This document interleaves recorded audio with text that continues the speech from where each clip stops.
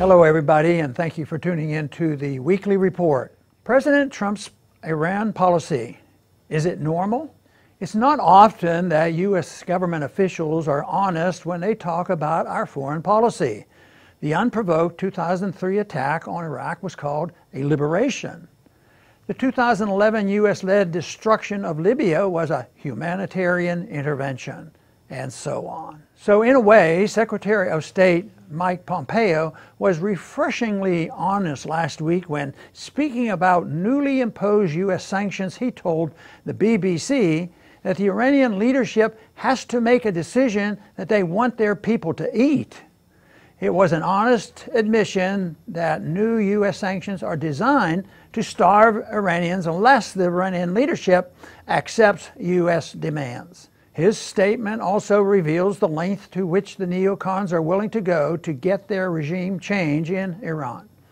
Just like then Secretary of State Madeleine Albright said it was worth it that 500,000 Iraqi children died because of our sanctions on that country, Pompeo is letting us know that a few million dead Iranians is also worth it if the government in Tehran can be overthrown. The U.S. Secretary of State has demanded that Iran act like a normal country, or the U.S. would continue its pressure until Iran's economy crumbles.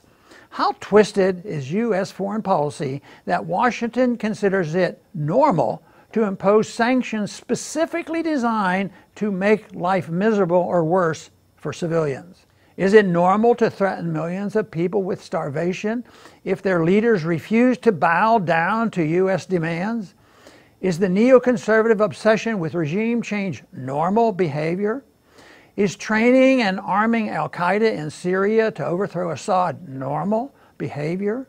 If so, then perhaps Washington's neocons have a point. As Iran is not imposing sanctions, is not invading its neighbors, is not threatening to starve millions of Americans unless Washington is regime change. Perhaps Iran is not acting normal. So what is normal?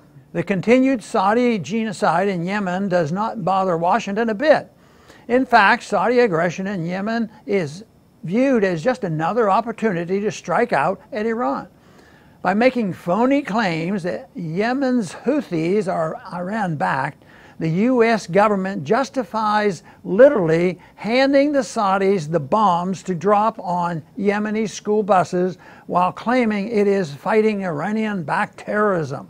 Is that normal? Millions of Yemenis face starvation after 3 years of Saudi attacks have destroyed the economy, and a Saudi blockade prohibits aid from reaching the suffering victims. But Secretary Pompeo recently blamed Yemeni starvation on, you guessed it, Iran. And in a shocking display of cynicism, the U.S. government is reportedly considering listing Yemen's Houthis as a terrorist organization for the crime of fighting back against Saudi and U.S. aggression. Labeling the Yemeni resistance a terrorist organization would effectively legalize the ongoing Saudi destruction of Yemen, as it would be justified as just another battle in the war on terror. It would also falsely identify the real culprits in the Yemeni tragedy as Iran, which is repeatedly and falsely called the #1 sponsor of terrorism by Pompeo and the rest of the Trump administration neocons. So yes, Secretary of State Mike Pompeo told one wicked truth last week. But before he demands that countries like Iran start acting normal or face starvation, perhaps he should look at the mirror. Are Pompeo and the neocons normal? I don't think so. Thanks for listening.